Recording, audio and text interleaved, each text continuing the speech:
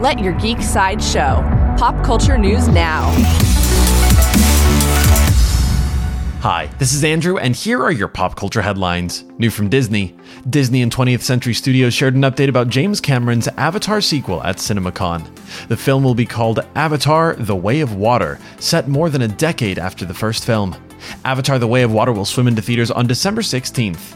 Coming soon from DC, WB has moved the release date for their upcoming Shazam sequel. The film was set to be released on December 16th. Shazam: Fury of the Gods will now premiere on December 21st. New from Paramount, Paramount released a new episode of Picard. This episode shows Q meeting Guinan in the 21st century for the first time as they realize that Q is dying. The newest episode of Picard is on Paramount Plus now.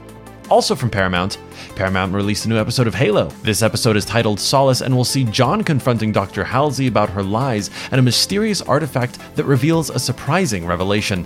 Halo's new episode is on Paramount Plus now. This has been your Pop Culture Headlines, presented by Sideshow, where pop culture is our culture.